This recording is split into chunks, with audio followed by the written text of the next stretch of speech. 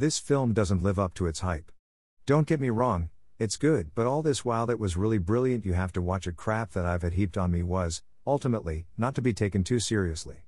Serves me right for giving in to peer pressure. Again. It starts out slow and a bit hazy, but eventually picks up, though it never achieves a clear sense of direction. The film is all over the place at times, and the climax at the end was off the wall ridiculous. I mean, God, a spoiler's decapitation? And spoilers really?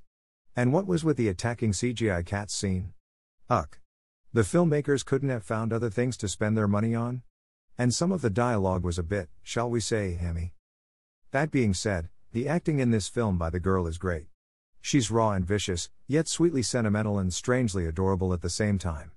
And the relationship the main character has with her is as believable as it is innocent, a form of puppy love, if you will. And what I did like about this movie, aside from the acting, is the fact that it sort of plays a game with you throughout.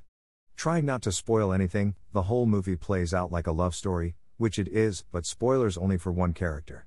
And spoilers, something happens about halfway through this film that, if you're like me, will make you go then think, wow, I really wish that morons sitting to the side of me would shut the hell up and stop laughing at every little thing that happens on screen, goddammit. Or not. But that was my reaction at the showing I went to. Anyway, the final scene of this film is interesting in that it confirms what the scene from before only implied, spoilers, that someone in this relationship is getting screwed over. It is by no means a happy ending, though the way it's shot implies just that. And spoilers.